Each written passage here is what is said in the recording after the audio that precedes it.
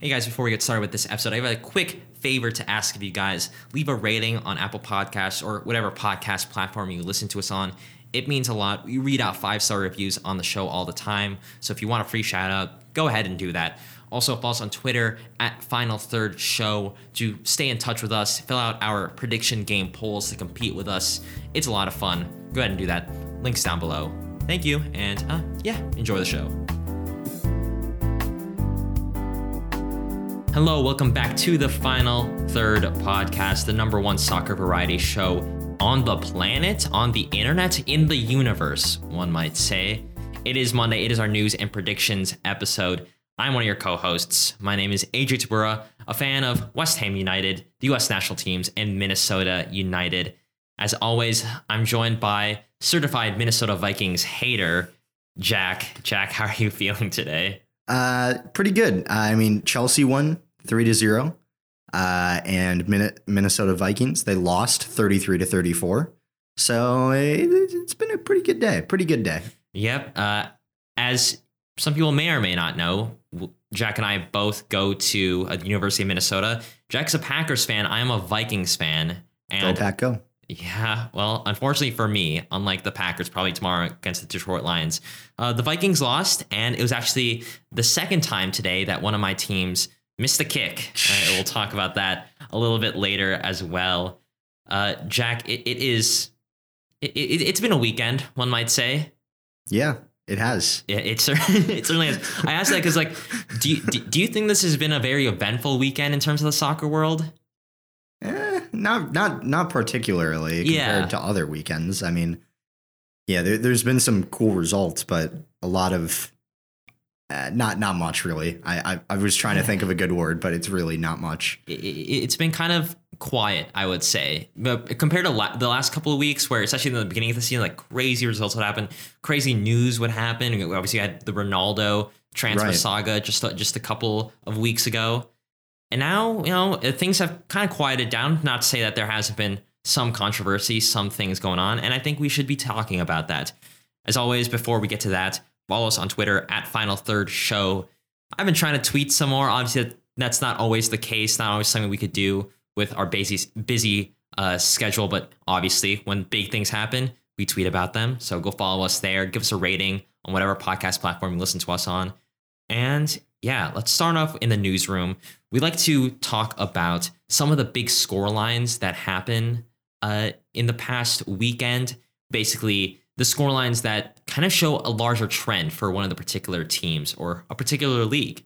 And so we have 5 games that we want to highlight and kind of talk about what happened there and what it tells us about the team. So let's start off with some Champions League football. Jack, Champions League kicked off this past week. We had 28 goals in one day on Wednesday. Yeah. Were you watching? On Wednesday, yes, because I didn't have class on Wednesday, so that was lucky great. guy. So yes, I did watch some of that, and yeah, the Champions League kicked off with a bang, didn't it? I mean, very surprising results all around, and maybe one that's not so surprising. And that is FC Barcelona versus FC Bayern Munich, which is the first one we're going to talk about. The kind of hallmark match of that group. Yeah. And also Barcelona looking to make some revenge after 8-2 just over a season ago. And did they, Jack? Did they get some revenge? No, not at all. It was, I believe, actually the first time in a long time, I can't remember exactly how long, that Barcelona failed to get a shot on target at the Camp Nou. First time? I'll do you one further, Jack. Barcelona has ended this game without shooting on target for the first time in the history of the UEFA Champions League. I knew it was a pretty long time. Yes. But it is the longest period of time possible. So, And just to go over the score, Thomas Müller, Lewandowski again, right at the end of things in the 85th minute, ended this game 3-0. Yeah, in Camp Nou, like literally in Barcelona's home. Very, very embarrassing. Not only did Barcelona obviously not get a shot on target, but as you would expect, they got destroyed in the XG race, 2.76 to 0.2. Barcelona just did not create as much chances as well, 4-13. Bayern Munich just overall just bossed this entire game. Jack, what are your major takeaways from this? Well, I mean, it kind of shows that Bayern Munich, despite a rough start to their domestic campaign, are still very good. Yes. I mean, we knew they were very good, but still, I mean, there were some doubts by people here and there, but they're back and they want to reclaim the Champions League crown from 2 years ago. Mm-hmm. So I think they kicked it off right away. The usual suspects scoring as well, and I think that's like my initial reaction to this. Like I didn't expect anything differently, but I guess the way they did it was just so comprehensive that it was just surprising. Like Upamecano had one of his best games for Bayern Munich, which was really good for him. And, Alphonso Davies was playing. I can't remember who they had playing at right back for that one, but I know it's not Benjamin Pavard because he's still injured. It actually was Benjamin Pavard. Whoa, he came off in the 66th minute. I remembered he wasn't playing the whole game, I guess. Yes. But still, very comprehensive performance from Barcelona from Bayern Munich. Yes. which we knew they were definitely capable of, and they just proved it. Mm-hmm. I think that this is kind of proof that Bayern are very good. I think it's also proof that also obviously Barcelona aren't very good. Just to look at our predictions last week, we both predicted that Barcelona would at least score a goal. I said 3-1, or you said 3-1. I said 2-1. So we didn't think it would be a shutout for Bayern Munich away from home. But as it turns out, that's what happened. And let's go over what Barcelona did specifically. They came out in the 3-5-2 with a backline of Araujo, Piqué, Garcia in the center backs, and Roberto and Jordi Alba in the wing backs. You're smirking because obviously that's how it's going to happen. And as you can expect, probably, given Barcelona's DNA, this seemed a bit defensive given what they are definitely used to with the 4-3-3 fluid football that they're more or less known for playing with. Players were reportedly complaining that the setup was too defensive, and a lot of board members were not happy with Koeman's choices during this game. And, obviously, when you look at how everyone did in this game, none of the backline performed very well. Ter Stegen, their goalkeeper, had a 4.9 in FootMob ratings. That's what happens when you concede those goals. That's just what's going to happen. Overall, I look at this game not so much as a blip for Barcelona, but rather a data point in a larger trend line downwards. And we have a lot of reports basically highlighting that Koeman might be on his way out. A lot of the board are unhappy with him after this result, after the slew of results that he's turned in the past year. And I don't know what to say right away, Jack. So what is your opinion about Koeman getting sacked after this particular game and after the past season and a half or however long he's had so far? Well, I mean, this game in particular, I don't think anyone really expected Barcelona to win, given that it's Bayern. So I think because of this game specifically, it would be unfair. But combined with all the other results, I can't say that it wouldn't be a deserved firing, really. He hasn't been spectacular in the league. He's over-relied on Messi in the past. In the table right now, Barcelona sit in 10th place, halfway down the league table. They've played a few less games than other teams above them, but even then, it's still not good. And their defensive record, their goal differential is 3. 7 goals scored, 4 against. They've only played 3 games? 3 so games, far? yeah. So they're still conceding more than a goal every game, which is not what Barcelona should be doing, ideally. I just don't think Koeman is the right fit for Barcelona. I think, and especially with this squad, he didn't build this squad in the right areas that were needed. Well, I think. First of all, yes, that is true.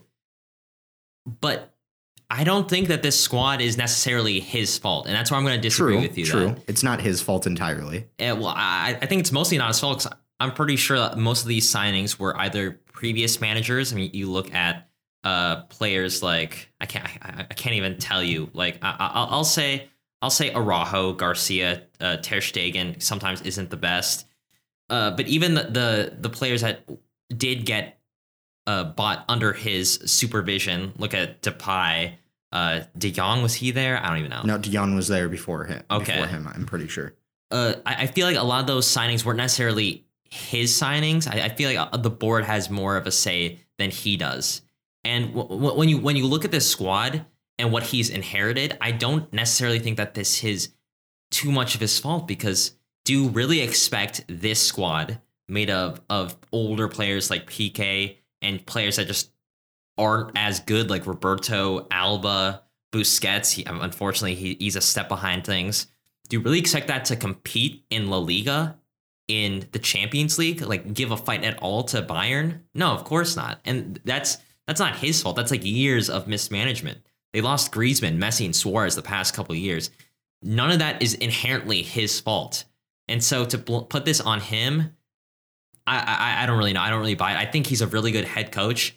And the biggest reason why I see this as a failure, if Barcelona let him go, is who is the alternative? Yeah, I guess that's true. Jack, do you have an alternative that's not named Antonio Conte? No, that's available. But I mean, Antonio Conte would, if they can get him, then absolutely they should fire Ronald Koeman. If Conte is if they can secure like a contract for Conte, like let's say in the international break in October, if they can do that, then yeah, absolutely kick Koeman out.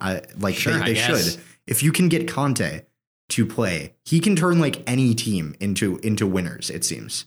Like I mean that's my take on it, but you're right, there's not many alternatives really out there, unless they want Frank Lampard, maybe. Kind of a downgrade to the most extreme. Yeah, okay, over Koeman. Like, Koeman's not a bad manager. I mean, they both kind of flopped in Champions League games. They got beaten pretty excessively in their Champions League knockout games. Chelsea are better than Barcelona. I will give Chelsea that, and I will give Koeman that. So, okay, we're talking about Frank Lampard, so that means it's time to move on to another huge, like crazy game in the Champions League. This is Manchester City beating RB Leipzig 6-3. Jack, right off the bat, are Man City the best team in the world? No, they're not. They have weaknesses, as this game shows. Sure. Like, conceding 3 goals in any game is bad. It's just good that they happen to score 6 in order to counter it. Like, and they haven't been doing excellently in the league either. But, you know, I can't deny that this was a strong performance from City in general. I mean, you know, Nkunku tried his best to get them back into it, but it was not enough. Got the hat trick. That's really impressive. Got man of the match on FootMob too. Yeah. Like, he literally did as much as he possibly could. But goals from Nathan Ake, an own goal by Mukiele, Mahrez getting a penalty, Grealish, Cancelo, and Jesus. That's too much to compete with. Some great goals. I specifically remember that Jack Grealish goal where he cuts inside, hits it right into the net. Like that was a great goal. Ake, great to see him score. He's a great youngster. There's actually a story that his father passed during the match. Yeah, right. Like I think it was 10 or 15 minutes after he scored. Yeah. So that's really good for Ake. I mean, that he got to do that before his father passed away. But yeah. Overall, like this was, I'm not going to say a comprehensive win for City because obviously they conceded 3 goals. But at the very least, this was a very good offensive display with a lot of their best players on the field. They were missing some of their even better players. Like I'm looking at Phil Foden and Gundogan. They came off the bench. Jack, let's talk about RB Leipzig in particular before we move on to maybe a little bit of what Manchester City did right. So, Jack, what did RB Leipzig specifically do wrong here to gift Man City 6 goals? Doing wrong here, it's not really a lot that they did wrong themselves. I mean, one, getting an own goal doesn't help. Getting a red card doesn't help. But those were isolated incidents, especially the red card being in like the 80th minute. Mm-hmm. So I think the main issue is that over the past 2-3 years, their transfer policy has literally just included selling off all their best players. Right. So it's not really something that they could have prevented by doing anything. It's just that they've done bad business, or good business technically, because they've made a lot of money off of it, but they've done bad things for their club. Like this is not the kind of club that this is nowhere near the same club. I should even say that made it to the semifinals. Yeah, of the Champions League in 2019, 2020. So that's a big part of it. I really think it's just that, because this is a good team. Like on paper, this is a fantastic team. It's just that, you know, they're just not working together right now. There's a lot of individual errors. The Mukiele own goal, the Angelino red card. Gulashi wasn't great either, making 3 saves, conceding an XG of 2.46. Mm-hmm. So faced 9 shots, saved 3. But yeah, it's not great. Like, I mean, there's a lot of things that they should fix in the long term, but in the short term, there's not really much they could have done better. Yeah, I mean, when you look at, you know, their past record with selling players, like I pulled it up, departures in 1920, Cunha, Bruma, Dam to Hertha Berlin, PSV, and Napoli, respectively. In 2021, obviously we had Timo Werner going to Chelsea, Lookman going on loan to Fulham, and then this year, of course, a lot of losses. Upamecano, Konate, Sabitzer. You can even mention Wolf moving on to Borussia Mönchengladbach there. I personally think there were some things that they could have done. Obviously, that's the case with everything. It's one thing to lose to one of the better teams in Europe, and another to almost completely embarrass yourself, save for some Nkunku goals that were very good. I think a lot of it was just defensive organization. I feel like that was, I feel like that is kind of a disadvantage with the Red Bull system, with their very high press attacking style of football that they play. It kind of leaves a lot of room for defensive errors. I also think Jesse Marsch is not the best head coach in general. I think RB Leipzig is a bit of a step up. I still believe in him. I still think he's a very good head coach. But all in all, I think that one of his weaknesses is that defensive organization. Because even if you lose Upamecano and Konate, you still have, like you mentioned, some pretty good defenders that should be doing better. Willy Orban, Klosterman's okay, Angelino, Mukulele, like all these players, even though they are undeniably a downgrade to past defenders, this is not the type of result that should be coming from a team that's still as talented as this, still has players like Andre Silva, Daniel Olmo, Tyler Adams, Forsberg, and Nkunku, obviously, a part of that team, right? Like this is just everything that you don't want to see from a Red Bull supporter. And it really goes to show that RB Leipzig, as they currently are, I don't even know where they're sitting, that they're painfully mid-table in the Bundesliga right now. They're 12th. They're 12th out of 18. Yep. That is exactly where you don't want to see them, because this should be a team that is competing for Bundesliga titles, is competing with Bayern Munich for the title. And yet, because of, you know, Jesse Marsch's, you know, kind of hard entry into the Bundesliga, because of their departures, there's so much going against them that this is kind of what can be expected to happen, but also expectations as a whole should still be higher given the club stature and all in all. Unfortunately, that's just how it's all turned out. So, Jack, was there anything that Man City specifically did that you thought was very, very impressive, other than just, you know, be simply better than RB Leipzig? I mean, it's more, it's tough to say. I think the big thing is just kind of bombing forward with their attackers. Their wide players take players on, which is very good. And especially like, you know, with Angelino, once he got that yellow card, taking advantage of that, using quick attackers with quick pace to get past them.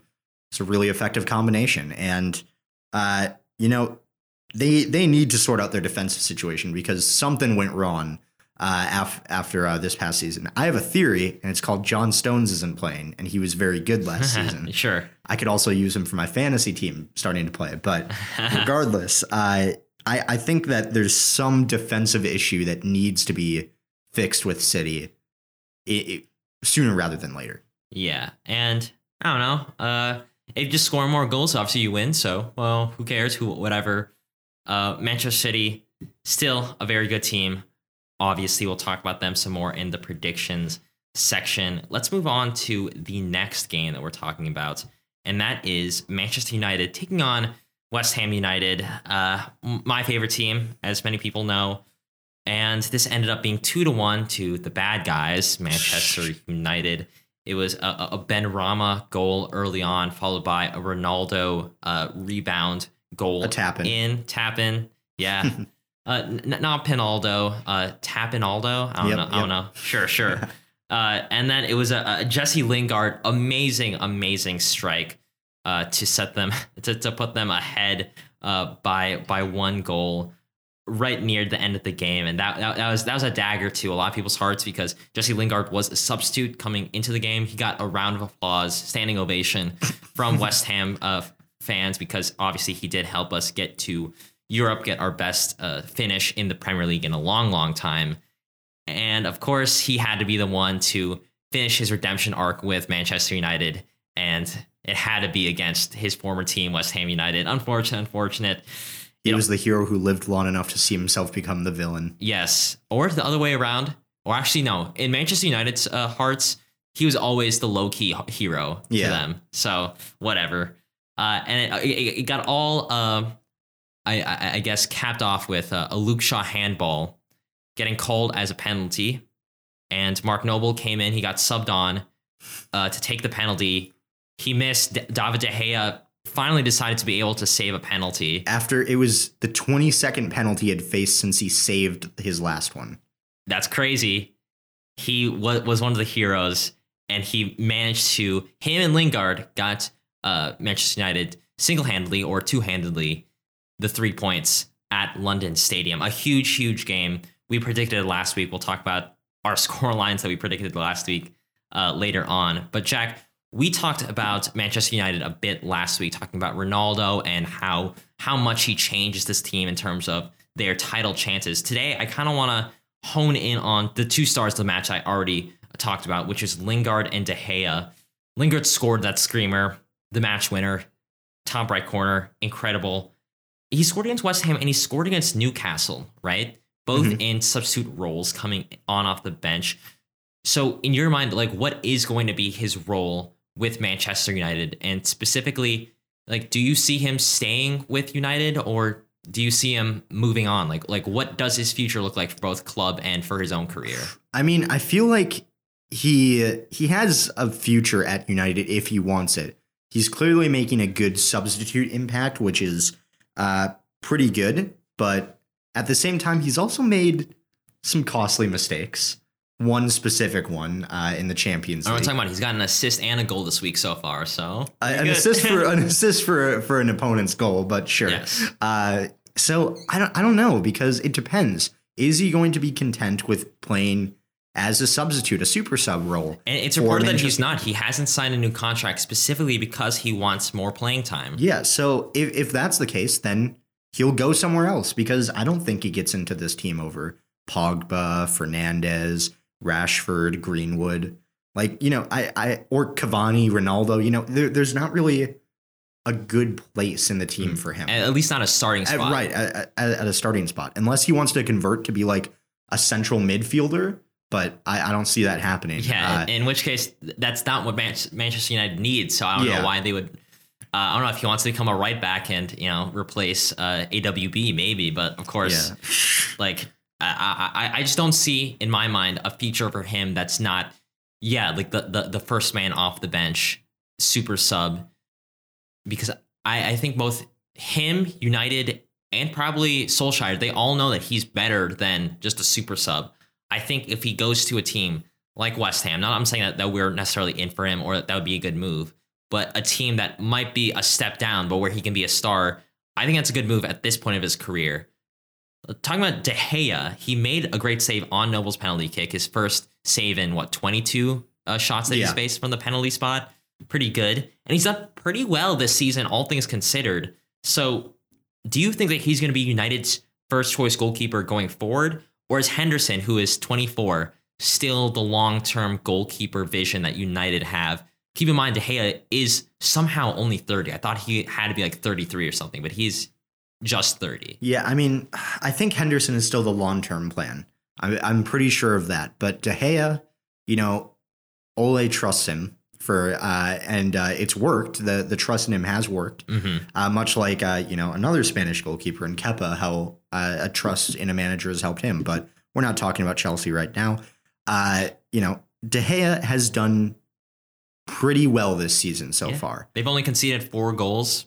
I mean, he hasn't been good at keeping clean sheets, but he's made the important saves to keep them in games and get them points.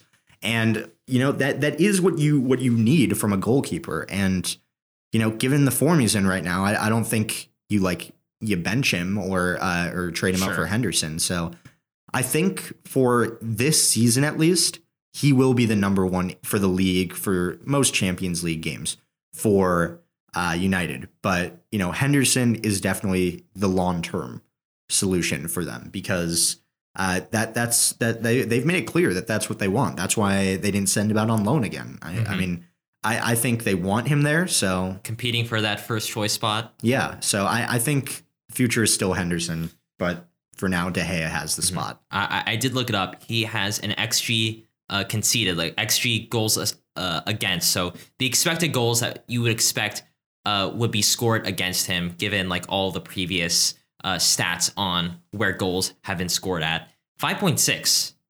He's only conceded 4, so he's obviously overperforming his XG against. That's very good. My question is Dean Henderson actually that good? I personally don't think so. I definitely don't think he is necessarily Premier League starter quality. So that's fair. That's fair.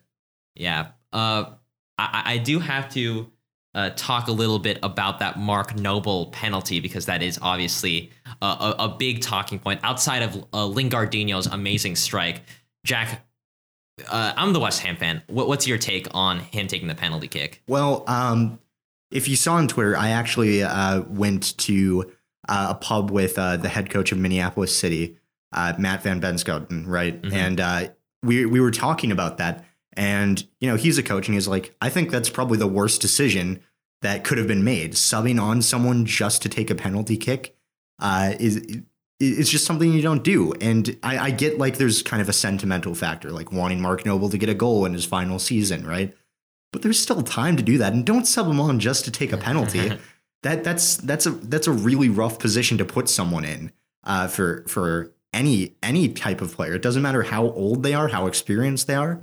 It's bad. And I think that Moyes should have thought that one through, especially when you had better penalty takers on the field. Declan Rice takes some good penalties.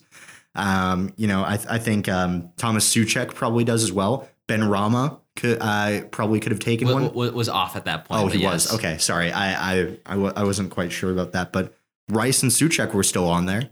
I think they would have been good for the penalty kick. And I think it's a really, given how good Moyes has been recently for West Ham, I think it's a really big managerial mess up to sub him on and tell him to go take the penalty kick. I agree and disagree for a variety of different points. I agree that it might not have been the smartest move. I would have been okay it being Rice or Noble just because, well, I'll get to why I was okay with Noble taking it. Okay. But I also have to mention that it wasn't necessarily Moyes saying go out there. It was specifically Noble being the man who's like, I want to take this kick. And Moyes allowed it, which you could still criticize him for allowing it. Yeah.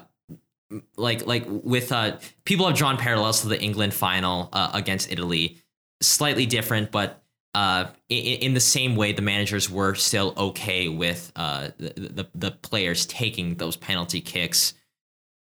When you look at our penalty record and who the best penalty takers are in the team, Mark Noble still is undoubtedly one of, if not the best penalty taker on the planet. And that's backed up by stats. He is, I think, the 4th most scoringest penalty taker in the Premier League history. And that is as a central midfielder. He's also 27 for 31, which puts him 2nd in the top European leagues for best penalty conversion rate, second only by, I think, like 1% to Robert Lewandowski. So it's not out of the realm of possibility that that the reason why he took that penalty kick was because he's just not expected to miss it. And, as people have mentioned, it was not a bad penalty. It was just that De Gea, for some reason, decided now is the day that he wants to get that redemption arc. So I'm okay. Like, if he made it, it would obviously be like a totally different story. And when you're 36-year-old veteran who has made those time and time again against even bigger opposition in bigger moments, I don't know. Like it's unfortunate. This is one of those games where you're like, yeah, Manchester United were just better. We played pretty well, but they were just like better in every way. Move on. Hopefully we don't lose to them this upcoming week in the Leagues Cup, but we probably will, and that's honestly okay with me because I don't care about the competition right now. That's just the way I see the Mark Noble penalty. I really don't care, but I know a lot of other people do, and that's all right as well. Jack, are you ready to talk about some Juventus? I get to make fun of them again, right? Yes, we're talking about Juventus versus AC Milan. Ended up being 1-1. Juventus are in kind of a pickle right now, and because we have certified Juve hater on the pod, I'm gonna let Jack talk about Juve versus AC Milan and how down bad in the relegation zone, one might say, Juve are. Jack, take it away. Well, one might say they're in the relegation zone because they are in the relegation zone, which makes me so happy to see, really. But, here's the story of Juventus this season. They score a pretty early goal. We've seen this happen before in the game versus Napoli, I believe it was, where Alvaro Morata scored in the 10th minute, but they still lost. In this one, he scored in the 4th minute, and they drew 1-1 against AC Milan. So in this, I think there's a lot of things going wrong for Juventus. One, their midfield, bad, just bad. This is like the 8th time you mentioned it because it keeps happening. It's terrible. I mean, Bentancur and Locatelli. Locatelli should be doing better, but he hasn't impressed me at Juventus so far. He had a great Euros, but has not been impressive at Juventus. Rabiot, again, not doing that impressively. Bentancur hasn't been impressive in general. They deployed Cuadrado as a right mid as well, which is probably where he usually plays for Colombia, in all honesty. Yeah. So it's not a terrible decision, but still, it hasn't been good for Juventus for quite some time, and it's all because of that midfield. They completely lose the battle in the midfield.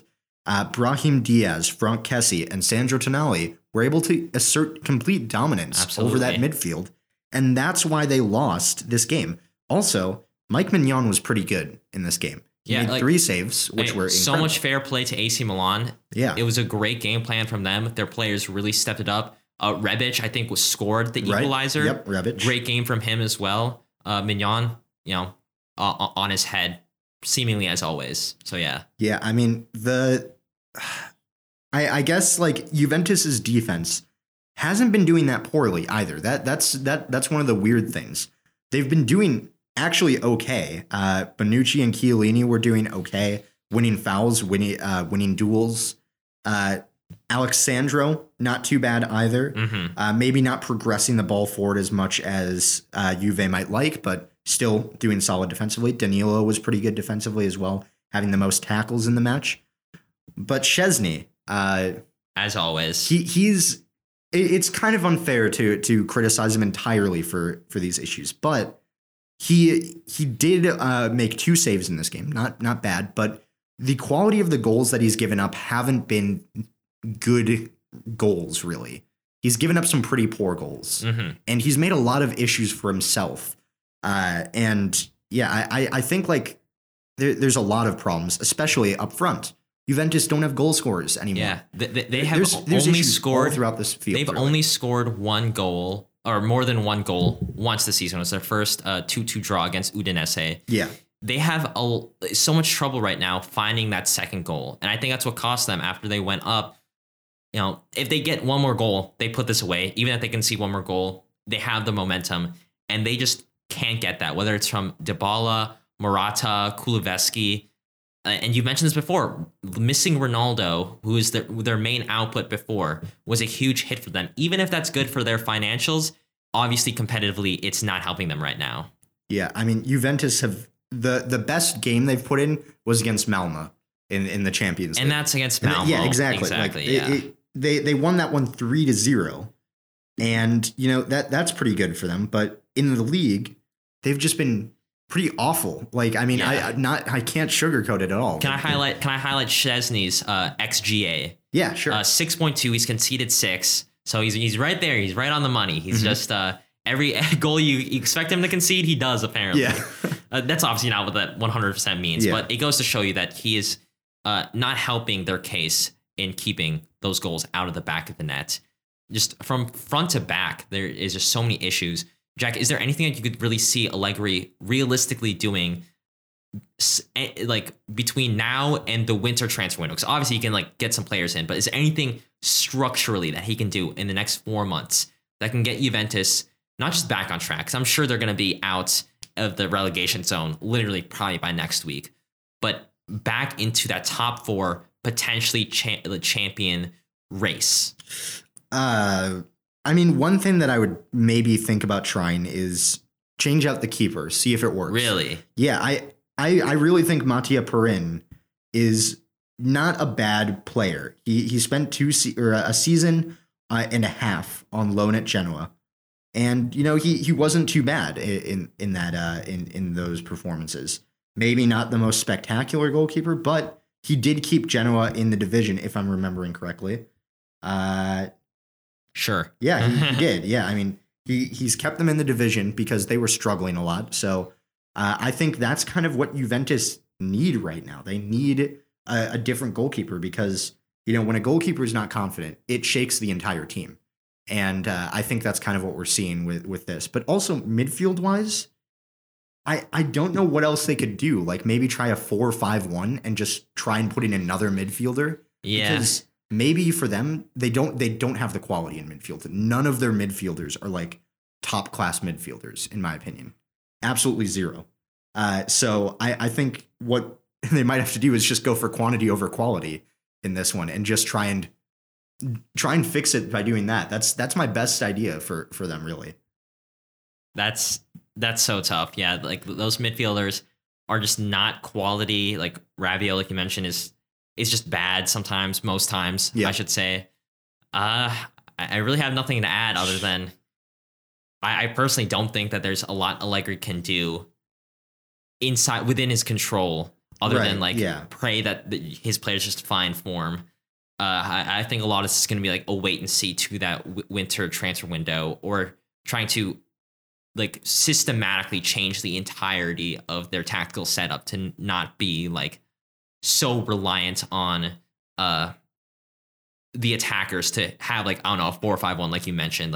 Whatever it's going to be, it's going to have to be huge. It's going to have to be some sweeping changes. Let's move on to the final game that we're talking about before we move into some real quick news. Actually, not until we move to real quick news. To move to some other news, I should say. That's Atlanta United versus DC United. This ended up being a 3-2 win. Obviously, this is a big win for Atlanta United. I want to specifically just mention they've lost just once since the beginning of August and are now 6th in the East. Pineda, their new head coach, has got them looking dangerous on the ball again. I took a look back at their previous games before their previous manager got fired. And when you look at it, they've only been scoring 0, 1, maybe 2 goals per game. And now in the past 3 games, 10 goals. Obviously, there are some great changes going on here. And you can really look towards Ezequiel Barco has gotten 11 goal contributions in 9 games. Luis Araujo, who is playing just like you would expect a player who literally won the French league just last year. He hasn't gotten a foot mob rating under 7.1 yet. He's been completely instrumental to this Atlanta side. And Joseph Martinez, of course, is back to scoring ways with 9 goals on the season.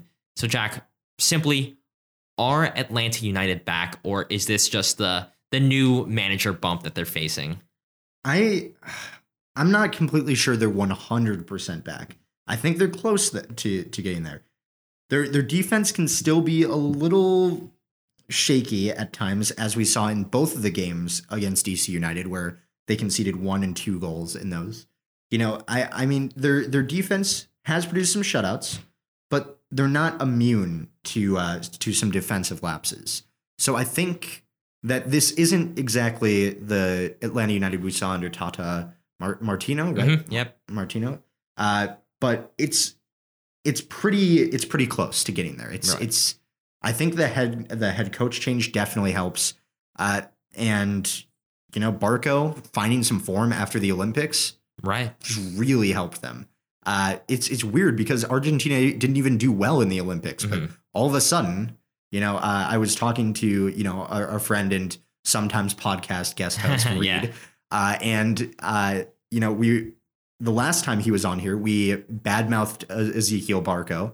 And ever since then, he's just been doing crazy things. He's on great form. Yeah, so I think a lot of it goes down to that. And also having Joseph Martinez back definitely obviously helps. Yeah. I'm not, like I said, not convinced they're 100% back, but they're definitely on the way there. Mm-hmm. At the very least, they're on a route to get into the playoffs, in playoff contention. Yes. I think if it's one thing that I can appreciate a change that Pineda's brought on, it's just I feel like the vibe and atmosphere around the club is a lot better. He's talked about, unlike, previous managers, he's very open to having media come in and talk to him during their training sessions. I think he's actually talking about opening training sessions up to the public and having that become like a club tradition. So he's very much invested in creating a very positive atmosphere, not just in the locker room, but with the fans, with the front office, with everyone that's within the Atlanta United community, which goes a very long way in terms of building a strong bridge to his players. And I think we're beginning to see that goodwill translate onto the field. All right, let's go into some not real quick news stories because we know that's coming up, but some more minor news stories because it was a slower news week. The vaccine plus a negative test requirement and the debate around that. The Portland Timbers, which I think was one of the main teams that popped on my newsfeed that were doing it a month back. They have begun requiring vaccines or negative COVID tests to enter. Other places like Scotland are requiring it. Some PL teams are requiring it. Some are doing spot checks where a random 10% of people get tested in order to help with the logistics of checking 50,000 people or so. Many places in the Bundesliga and beyond are requiring proof of vaccination, yet many places have not done that. Namely, our local team, Minnesota United FC, who recommends masks be worn and vaccines be poked into your veins, but yet nothing of actual policy leading to some supporters group protesting in whatever way that they see fit. Jack, what is the right move here? Do the requirement, require vaccines or a negative test. Do it because it's public health safety. I am very much a proponent of like the idea of vaccine passports and like that kind of stuff because I think it's just smart. Like, we want live soccer, right? And there's an easy way to make sure it's safe for everyone.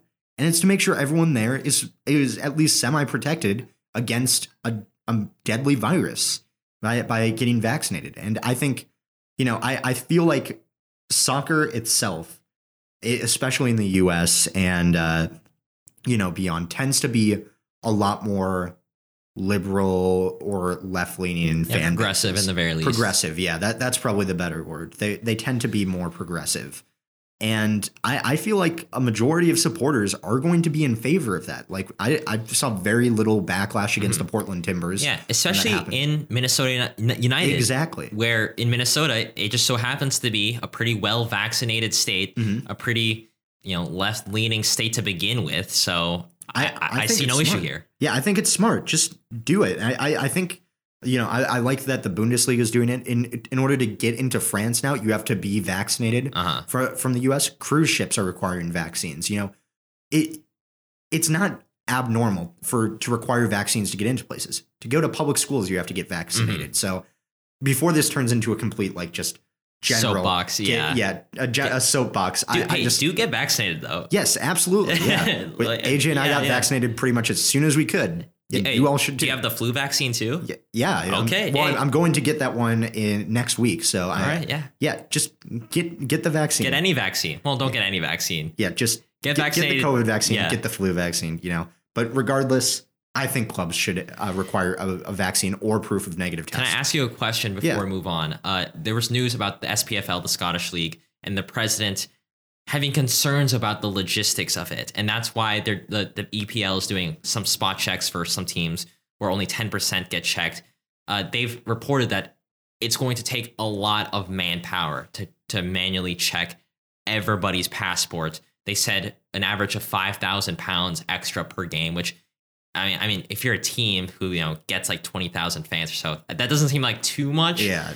But there still is something to say about how long the lines would be, how much like extra people you need to have to make sure that the lines, don't become backed up, and then you have your own like public health issue right there. What do you say about that? Like, how do teams respond to that? Because that is a very pertinent issue within like the footballing world. Yeah, I mean, well, here's an idea. Especially for season ticket supporters, right? Literally, like, make them submit a picture or like a scan of their vaccine card. Yeah. They already have to show a ton of other information, and if not, then just don't honor their season tickets. Mm-hmm. I mean, I think that's a way you could start with it. When you went to Minnesota United games, like in the beginning of the season, mm-hmm. didn't you have to, like, before you even bought the ticket, you had to like say that you were COVID negative or you had the vaccine? Yeah, before. So on SeatGeek, at least, I think this was their general principle, or maybe it was just for Allianz Field. But you had to fill out a questionnaire at least 24 hours or 24 hours or less between that time and the game, and you had to fill it out and a test that said, I don't have any symptoms for COVID, or I've been vaccinated against COVID. I've had a negative test. You had to attest to all of that kind of stuff. It's not impossible to do it. It's just, I feel like it's just people are too lazy and worried to lose money. Yeah. Which is dumb because it's over public health. It's so public health. There should be no cost that's too high, I think, in the pursuit of public health. That's my opinion. Hey, that's absolutely true. I think, we live in the age of technology. Why don't we use that technology? Exactly. It's not even necessarily like a breach on privacy because, you're just buying. You're just buying a ticket, right? Yeah. And I feel like that an app or having to fill out a questionnaire saying like, oh, here's my COVID vaccine information. Obviously, we had to do that to even get into university here. So exactly. Yeah. It's not at the realm of possibility. There are bigger things that matter than soccer, and I don't think that we should necessarily be risking public health for soccer. Exactly. Yeah. I think I totally agree. I think everyone should agree, unless, of course, you are one of those football Twitter heads who live and breathe football to an unhealthy amount. Let's go on to some real quick news stories. Starting off with David Ochoa. Jack, you heard about this, right? I think so. Yeah, I believe so. So RSL, and I believe it was against San Jose Earthquakes, finished up being 3-4. And it's a quote of the day from David Ochoa saying, Chofis, I should preface, scored a hat trick. One of them was an Olympico, so straight from the corner flag, he scored it right into RSL's nets, right past David Ochoa. And David Ochoa said, looking back at the tape, I put the ball into my nets, so it was an own goal, and that guy didn't really get a hat trick. I talk about David Ochoa, I've defended David Ochoa, but if it's one thing that I love and hate about him, it's how riled up he gets about the sport. Don't you agree, Jack? I just don't like players who kick balls into the Minnesota United supporters. That is true. That's my opinion on him. That's all I'll say. And a lot of people defended him for that, and now look at us. We are all hating him for it. And, bringing that up, it reminds me of that quote that Adrian Heath said about him at the end of the game, which is, he's got a lot of edge for a guy that's just simply not that good. And, oh my God. That's funny. Okay. I know I'm going a bit long on this, but if you're going to say that, no, he actually didn't get a hat trick, I'm just bad at goalkeeping, I don't think that's the message you should be sending. Yeah. That's exactly what he said. All right. A bit of a somber note to balance that kind of silly stories that, in the CONCACAF Champions League, obviously Philadelphia Union hosted the Club America in Philadelphia. And some bad news came out of that, which was a Club America fan got killed by other Club America fans. I believe it was 5 or 6 of them ganged up on one of their supporters when they were at a bar in Philly. Mm-hmm. And that is obviously unfortunate. I should mention that this is something that is not normal here in North America. And obviously the beautiful game does not require you killing someone to enjoy it. No, should it? I feel like that's almost nothing statement I've ever said, but hopefully that person can be held to justice. And my obviously my biggest hope is that Philadelphia Union and Club America can help support that family and also have some sort of memorial remembering him, even if it's something small, because that is to die in the name of the beautiful game is just a very a sad story to hear. Mm-hmm. Moving on, Jack, Carly Lloyd scores 5 in U.S. Women's National Team's 9-0 win over Paraguay. Did you watch this game? I did not because I was at work, so unfortunately I missed it. But 5 goals. She may be on the edge of retiring, but she's not done yet. Yeah, we're just gonna pump goals in her like every chance we get. We put a through ball in, put a cross in. Make sure Ronaldo can never pass her. Yeah, exactly. This kind of goes to Gianna's point a while back when they said we sometimes, many times pick friendlies that are against not so great opposition. And what does that actually gain for us? Not too much, obviously. Entertaining goals. That's goals, what it does. But if I'm, maybe not competitive. Yeah, success. If I'm being honest, after this, I don't know if I'm going to watch the game on Tuesday against Paraguay, just because I think I know how it ends. It could be 10-0. It could be 10-0. Maybe Carly scores all 10 of those. But I just don't think we're learning anything, which is kind of why you watch friendlies in the first place. Other than entertainment, it was entertaining. But yes. Last story before we move on. Luchi Gonzalez, after 4 seasons with the FC Dallas, not the FC Dallas, that was an American thing I could have said, with FC Dallas, has departed. He took the club to 2 playoffs in the past 2 years, but never made it past the quarterfinals. They currently sit in 11th, 7 points away from playoffs. Overall, I think it's the right move. I would love to see him potentially with the U.S. men's national team youth teams, because if it's one thing he's good at, it's developing youth. Obviously, he was with FC Dallas for a long time. Maybe not the best at the senior level. So, all in all, hope he lands on his feet. FC Dallas is too good of a team, too good of a market to really let up. So, hopefully they get someone very good that can lead them to some glory. All right, Jack, do you happen to have a lower league lowdown at all? I don't, but we 100% will next week. Yes. So, keep an eye out for that if you want some good lower league news. Mm-hmm. Next week's episode is going to be a fun one. All right. Well, I do have to mention Swansea City. We're down 3-0. They're in the relegation spots. I have a soft spot for them. And I have them on FootMob. They came back to tie 3-3. So that was pretty impressive. I forgot. I want to say it's like, I don't even know. I'm going to say some name that doesn't like Swindon Town, but I know Swindon's not. Swindon's a real team, but it was Luton Town. Oh, so too many towns. So I mean, that's as far as I'll say. And I guess also Fulham lost again, which was pretty embarrassing, to Reading. And now there's a new team on top of the championship, which is Bournemouth. Oh, wow. So who knows? Maybe the Cherries could be making their way back up to the Premier League. In their 11,000-seater stadium, a real gem in a day of 20 to 70,000 seaters. It does have charm. It does have its charm. All right. Well, actually, I also don't have a U.S. men's national team corner because if I'm being honest, there's not a lot of news other than just like players are playing for their clubs. Some of them are playing well. I'll give you something for it. Matthew Hoppe made his debut for Mallorca today. Came on in the 60th minute. Scored an offside goal. Okay. Yep. Yeah. I was going to say he didn't score a goal that was counted, but exactly still showing that he's ready. He's ready to make a mark in Spain. I guess I can mention PFOC did score the winner of course, against Manchester United, gifted by Jesse Lingard. How could I forget my favorite U.S. men's national team player? Yeah, I mean it was an impressive goal. It was a very calm, collected finish. Good reaction off that gift of a pass. Mm-hmm. And overall, I think it's just really cool to see someone who's going to, play for the U.S. men's national team and also be a part of that club's like biggest moments, one of their biggest moments ever, beating Manchester United at home. That's huge. Oh yeah. That's huge. And to see a U.S. player do that, really cool. I can't really think of any other players that played exceptionally well or terribly. I guess John Brooks got a red card earlier this past week. Not great. Poor form from him. Overall, like I really have nothing to say. There's some discourse on Twitter, like there always is, about whether Pulisic should start or whether or not Grant Wall's a bad person. Like Jack just almost spit up his drink. Like, and this is what happens when we're in between match windows. It's just a whole lot of nothing. So next week I'll probably start talking about the October window because that's quickly coming up. But for now, enjoy this week off of not having to think about the U.S. men's national team. Think about the U.S. women's national team, even though you probably don't have to because they're probably going to win anyways. Yeah.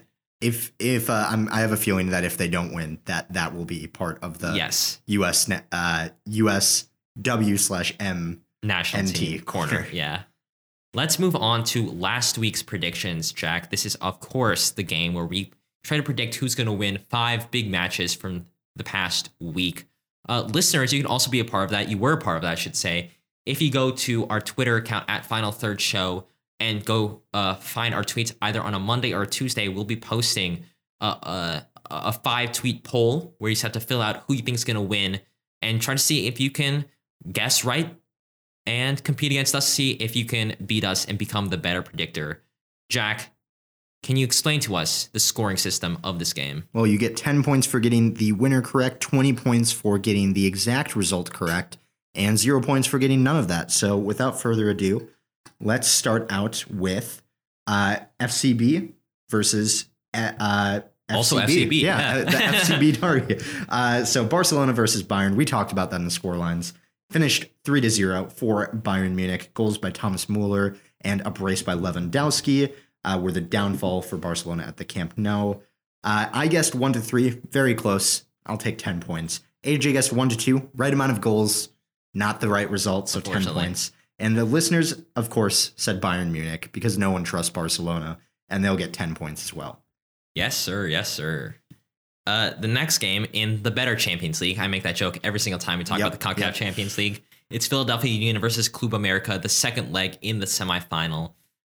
Philadelphia came in being down 2-0 on aggregate, and they leave on 4-0 on aggregate. This is a relatively close game. I mean, you can't say that Philadelphia didn't have their chances. They did have, 9 chances created. It wasn't like they were completely dusted by Club America. So really, not necessarily the best game from them because they did end the first half with, I believe, 4 to 5 yellow cards, which really, made them have to play conservatively to not get a second yellow and be a man down. And this all ended up playing into Club America's hands. Club America, is it Club America? Yeah. Am I saying that right? Yeah, Club America. Or am I confusing Club Leon? Okay. No, you're correct. Right. Thank you. I was afraid I was just writing America. It ended up being 2-0 to Club America from a Bendetti goal, which if any longtime Minnesota United fans are listening, this is the same Bendetti that we were chasing for like 3 seasons in a row, scored against Philadelphia. Also a goal from Henry Martin. Unfortunate way to go out. Again, it's going to be another year, another Champions League where an MLS team does not win. It'll be Club America versus, I don't even know who they're facing. It's going to be, if I can check fast enough, against Monterrey. I'll probably be cheering for Monterrey just because I think that they are a cool team. Man of the match is definitely Ochoa, who really showed out, made some great saves. Too bad he can't make those saves against the United States men's national team. Jack, why don't you talk about some Liverpool and AC Milan? Oh, I should say, because this is the biggest result, actually. Jack guessed 1-1 for 0 points. I guessed 3-1, 10 points. Listeners guessed Club America winning for 10 points. I thought they'd go for the draw. Yeah, you thought they almost did until they decided not to. Until they're like, oh, let's actually play now. They really said they just didn't want me to win. They don't want to see me win. Yeah. Well, Jack, this is another game that didn't end up in a draw. Liverpool versus AC Milan. Take it away. Yeah, well, an exciting Champions League game. Really, the most exciting one, I think, out of the bunch. But Liverpool versus AC Milan faced off at Anfield. It finished 3-2, and it was quite an exciting game indeed. Liverpool took an early lead off of a Fikayo Tomori own goal, which breaks my heart. But AC Milan came back with some fire and scored 2 goals in 2 minutes to take it to 2-1 before the half. Rebic and Diaz making some goals off of pretty bad defensive lapses by Liverpool, specifically Trent Alexander-Arnold falling asleep defending on the Rebic goal. But yeah, Alisson couldn't catch the rebound for the Diaz goal, and Rebic almost scored 2 identical goals. But either way, AC Milan went into the break feeling confident, but of course, Mr. Reliable for Liverpool himself, Mo Salah. He struck in the 49th minute. Beautiful goal, really. He controls. I can't remember what the pass was. A Divock Origi pass. Mm-hmm. He controls it beautifully, takes it down, and also atones for missing a penalty earlier. I almost forgot about that. He missed a penalty in the first half to make it 2-0 by the 15th minute.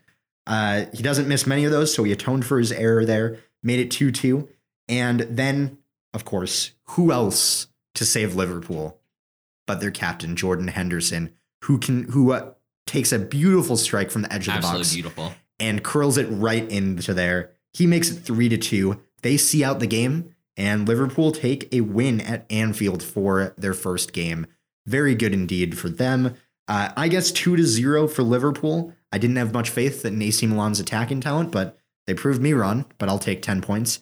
AJ said 1-0. Yeah. Pretty much the opposite. Yes. Still got the 10 points, though. Yep, 10 points still. And the listeners were on the side of Liverpool as well. So Liverpool really were not walking alone on this one. We all guessed that they would win, and everyone gets 10 points. Yep. Let's go to West Ham United versus Manchester United. We already talked about this. Ended up being 2-1 for Manchester United. Jack said 2-0. I said 3-0.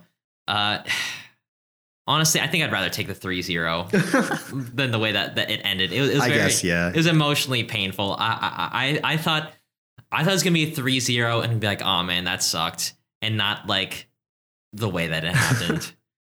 Listeners also had Manchester United, so we all get 10 points. Jack, Chelsea versus Tottenham. We haven't talked about that yet. You went to Brit's Pub to watch the game with some Chelsea supporters. First of all, how did that go? Well, it was great, actually. For those of you who don't know, I turned 21 last month, so I had my first beer ever. It was actually good. Way better than tequila, I'll say. Are you a beer man? I don't know. Maybe. I have no clue. That's interesting. Yeah. I could definitely see you being like an IPA guy, like likes to go to breweries. No. I don't want to be that. I don't want to be that. But I know, but it's in the cards. Oh, no. But either way, it was great. I watched it with Matt from Minneapolis City, the head coach there. Great guy. Yep, really awesome. Been on the show before. Check out that episode if you want to learn more about lower league soccer. Why not promote an older episode in this episode here? But it finished 3-0 to Chelsea, and it did not look like it was going to be that way at the half when it was 0-0, and Tottenham had dominated most of the game, creating much better chances, kind of really pushing Chelsea back. They had dominated the midfield, but Thomas Tuchel, being the mastermind that he is, saw this and was like, you know what? We have one of the best game changers in the world on our bench, and subbed on N'Golo Kante. And that completely changed the game. Chelsea, right from the outset, were dominating possession, and they won 4 corners in a row, on the 4th of which Thiago Silva won a header and put it into the far post past Lloris for 1-0 for Chelsea. But the excitement wasn't over then. Kante, somehow, he steps up to the plate. He latches onto a Mateo Kovacic pass, and it takes a pretty wild deflection off of Eric Dyer, but it rolls right past Lloris. He watches it because he's like, oh, it'll be fine. But it hits the post and rolls right on in. A perfect goal for N'Golo Kante. From someone who doesn't really score that many goals. Yeah, that's not really his job, but you know what? Maybe it is Kante for Ballon d'Or time. Maybe. Oh, maybe. I'm kidding. It's Jorginho for Ballon d'Or. We all know. But of course, that wasn't the end either, because in the 92nd minute, who else but the master of the dark arts himself, Antonio Rudiger, who has some interesting defending methods at times. See for evidence, Champions League final versus De Bruyne. Mm-hmm. But he came up with a goal assisted by Timo Werner, the most clinical striker in the world. I'm kidding. You're enjoying this way too much. I am. I'm sorry. But he scores from from about 12 yards out past Lloris, and it finishes 3-0 for Chelsea, with all defensively minded players scoring in this one. So it was an entertaining game, but I guessed 2-0. So close to getting that right, but I'll take 10 points for that. AJ has 3-1. Again, pretty close. But he should have had more faith in the defensive mindset of Chelsea. Yep. But the listeners also get 10 points, as does AJ, for saying Chelsea would win. So the final point total, unfortunately for me, I was the only one who missed something. Yep. So it finishes for AJ getting 50 points. I got 40. Listeners get 50. That means me and the listeners are tied on points. And AJ is now 20 points ahead? Yes, it's currently 155 to a joint 135. I've got to step up my game with this one for sure. This is also the first week where we had one of us lose to the listener. So, Jack, congratulations on becoming the first big loser here. It's fine. We'll come back. It'll be fine. Speaking of coming back, let's move on to the next week's predictions because we got a good slate of games coming up, a good amount of diversity here. Starting off with Seattle Sounders versus Club Leon in what competition? Why is a MLS Liga MX matchup happening? Oh, it's just the made-up competition, the Leagues Cup. We've talked about this. I'm not a huge fan of this because it's kind of a nothing tournament for nothing stakes. But hey, pride is on the line. Seattle Sounders versus Club Leon in, I believe it's Allegiant Stadium in Las Vegas. So it's going to be on the 22nd. Jack, who is taking this matchup? It's kind of hard to tell, but I want to hear your take. It is difficult because both of these teams are on very similar form. Seattle Sounders in all competitions have won 3 and lost 2, whereas Club Leon have won 1, drawn 3, and lost 1. So it's kind of difficult to say. They're both coming off of tough losses to opponents, 1-0 losses. Can I say I both looked at their lineups there. They both rested some key players. Seattle in particular. True. They did. So it seems like they're taking this matchup pretty seriously. If that changes your mind at all. I was going to back the MLS team anyway. I know it's risky. I know it is, but I'm going to go for 2-1 for the Seattle Sounders. I want to see an MLS club beat a Liga MX team in a final, even if it's a nothing final. I don't care. I just want to see it happen. That's so funny. You know why that's so funny, Jack? Because I said the exact opposite. Dang. I am guessing 2-1 to Club Leon. Listen, Seattle are in great form, losing only twice since the beginning of August. And most importantly, they have been taking this competition seriously. Throughout the first 2 games of this competition, they've been putting in their starters. They've rested 5 of their starters in this past week against, I believe, RSL. They took that loss in stride, and they're going to take this next game on Tuesday very, very seriously.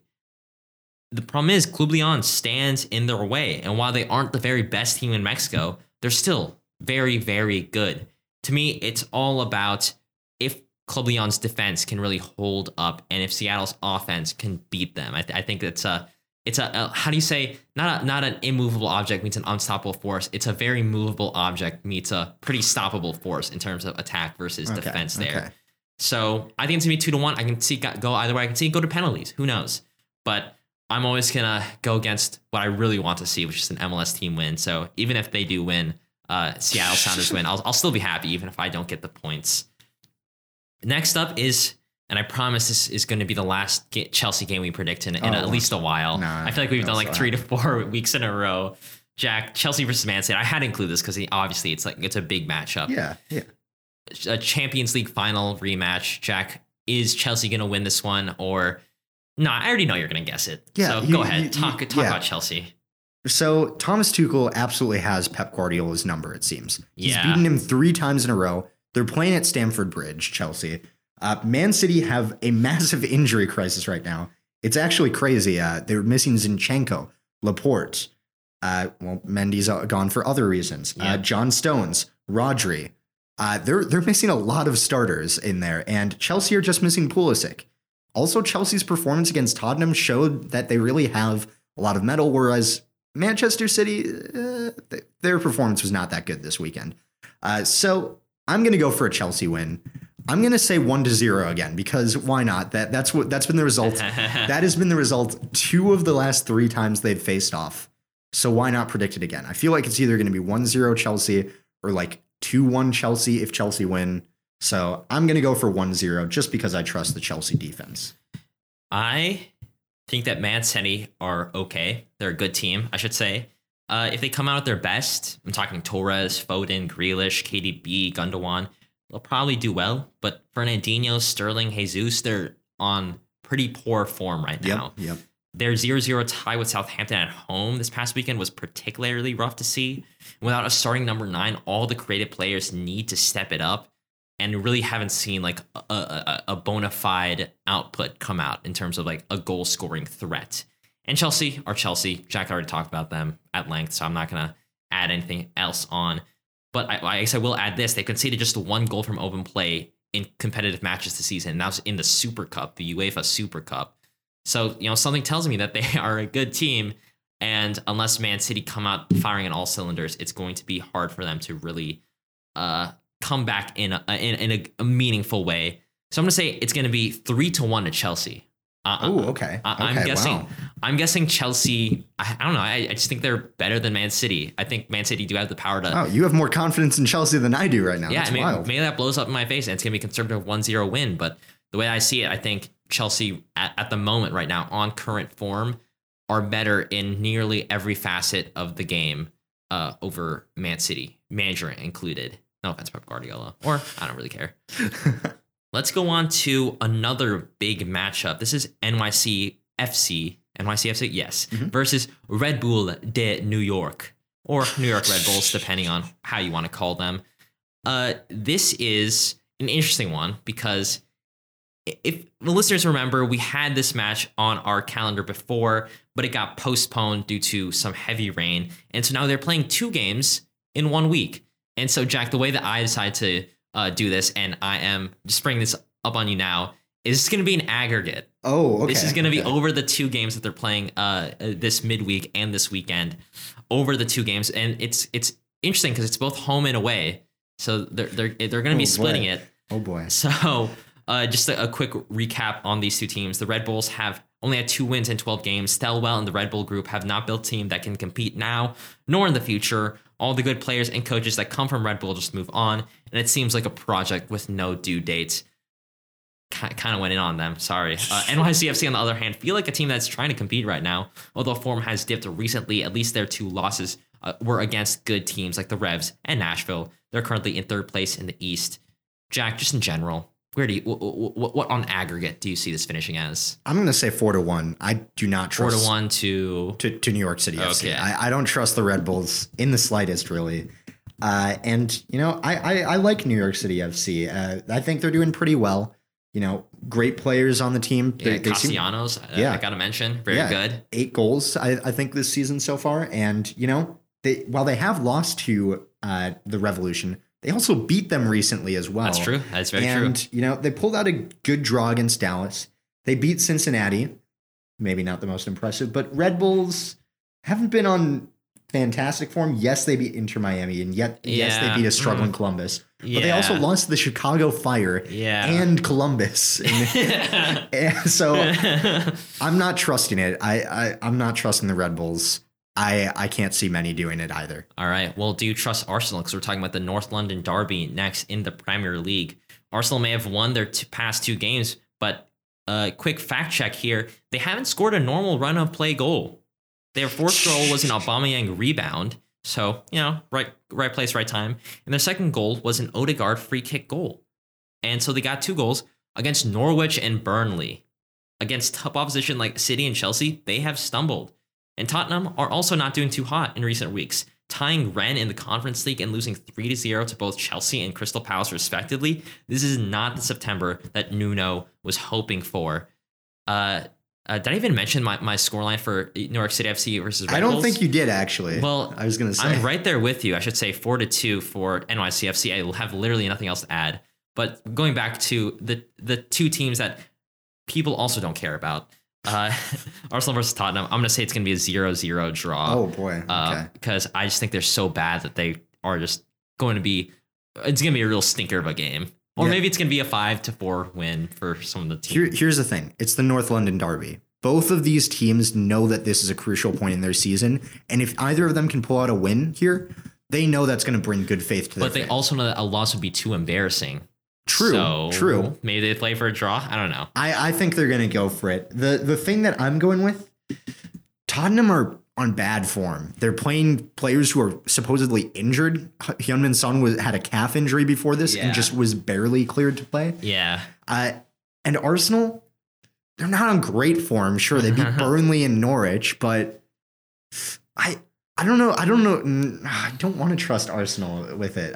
You also don't want to trust Tottenham. I don't. You're right. I think I might actually go for a draw anyway. I'm going to go for 1-1 for a draw. I can't choose a side on this one because I think they're both, like you said, not fantastic. And Sorry, Reed. Sorry, Reed.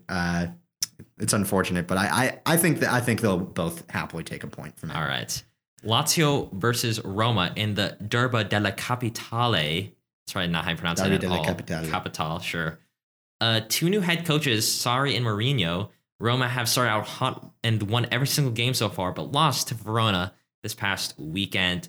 Lazio tied Cagliari, lost to Galatasaray in the Europa League, and lost to Milan 2-0. So we can kind of see who's on at least better form as a whole this season, which would be Roma. Of course, this is going to be I believe it's the Olimpico Stadium is where they both play. Yep. So it's going to be a crazy match. I feel like it might get out of hand given how good these two teams could be this season. I'm feeling a crazy 4-3 Roma win just because I went for the 0-0. I got to make up for it. I think this derby that's happening right now going to be a crazy one. Jack, how about you? I think Roma have built really well. Mourinho has been pretty good as a coach. Lazio have stumbled quite a bit in recent weeks.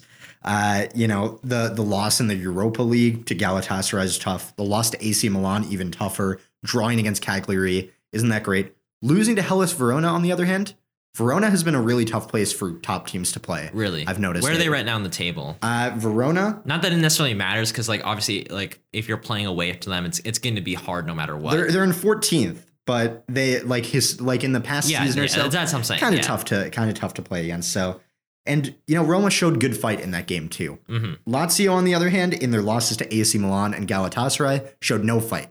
And for that reason, I'm going to go for Roma to win this 2-0. And plus, I hate Lazio. Sure. So I'm not going to pick Lazio. Me and you both. All right. Well, listeners, if you want to be a part of that, as always, at Final Third Show, find our Twitter on Mondays and Tuesdays, and you'll see our poll to fill that out and potentially compete with us. So yeah, Jack, anything else to say about your predictions before we head on out? I'm hoping I can do something good here. We had a lot of the same things. It's going to come down to the League Cup final, and if blind faith is enough, I'm worried it's not. But we'll go for it. I trust in Brian Schmetzer. All right. Well, hopefully the rest of the MLS is with you too. Go check that game out. I think it's going to be a fun one. Jack, where can people find us on the social medias? On Twitter at Final Third Show. Check that out to find, of course, the prediction games for this week, so you can participate in all of that fun as well. And you can also, check out tweets that we have on there. That's pretty self-explanatory. I'm very tired right now, if you can't tell from recording this. This is a pretty late recording session for us. Yes, it is. So, check out some weird takes on there, some hot takes. See how AJ reacts when Mark Noble scores the winning penalty to beat Manchester United in the League Cup. Oh wow, that'd be a great redemption arc there. It would be. So if it does happen, you don't want to miss it. So make sure to follow us on Twitter. Yes, don't forget to give us a follow on whatever podcasting platform you listen to us on. Apple Podcasts, Spotify. If you leave a 5-star review on Apple Podcasts, we just read those out. So go ahead and do that. It would mean so much to us. Check us out on our deep dive episode. Don't even know what that's going to be, but it's going to be a great one. I can guarantee you that. This Thursday. And we'll see you guys same time, same place for a very special news and predictions episode next week. All right, go ahead and tell your friend, tell a dad you enjoy the show, and we'll see you guys later. See ya. Bye for now.